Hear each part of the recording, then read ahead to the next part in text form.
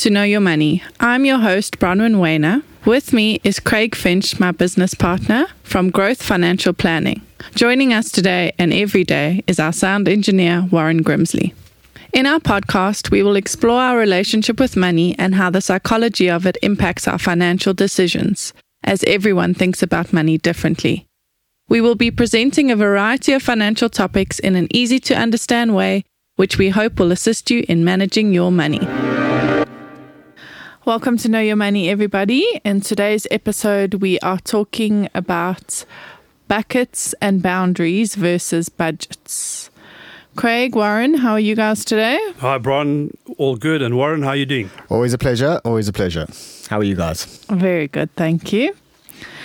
So, over the last few months that we've been recording things, we have been chatting about budgets and people having a budget, and then the envelopes and people kind of creating buckets, and putting boundaries in place.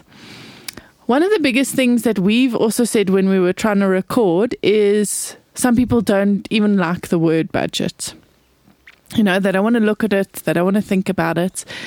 I think a budget is like serious accountability, and you've got to sit down and really look at what you're doing. So that some people can do, other people can't. The other side of it is the buckets and the boundaries.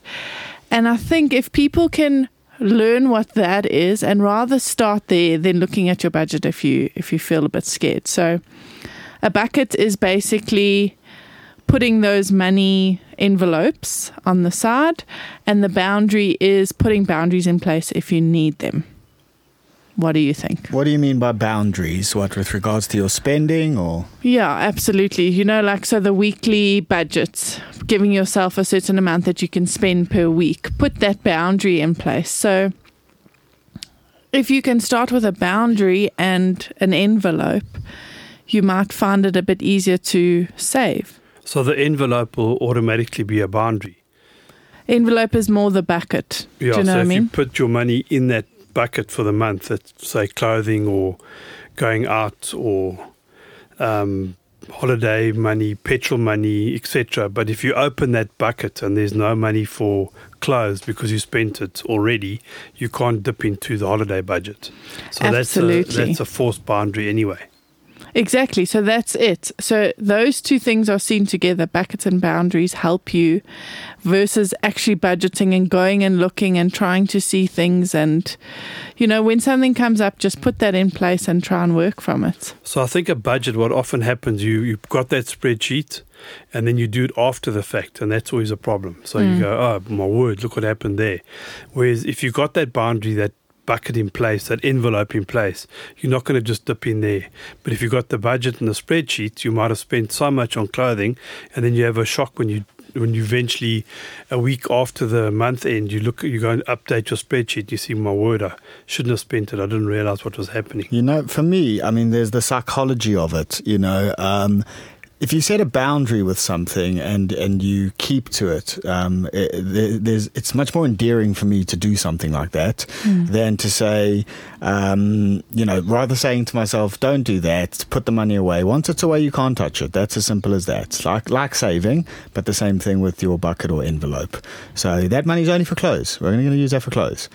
Versus trying to budget and then go, oh, okay, now I feel bad because I have to look at where I shouldn't have spent money during the week. Exactly. So it's almost like a psychology thing.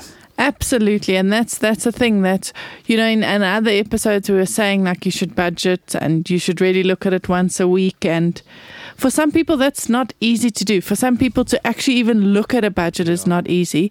But what is easier is if you put a boundary in place or a bucket in place, you can immediately become accountable for that. And some of the banks allow you to have sub-accounts. Yes. So you can, I don't know if there's a limit on how many sub-accounts you can have, but you can label those clothing, holidays, petrol, family, going out, etc. And you can, when you get your money at the end of the month, when you get paid, you allocate that money to those different sub-accounts. Absolutely. And make sure you only use those sub-accounts for the purpose it's intended for. Exactly. And also what I found so helpful is, So I have sub-accounts, and then the other day a yearly subscription went off. So it took away from our weekly budget. And then I was like, oh my word, there's like 1,000 Rand gone. But then I thought, okay, we'll just open a new bucket, open a subscription bucket and put 100 Rand a month in there.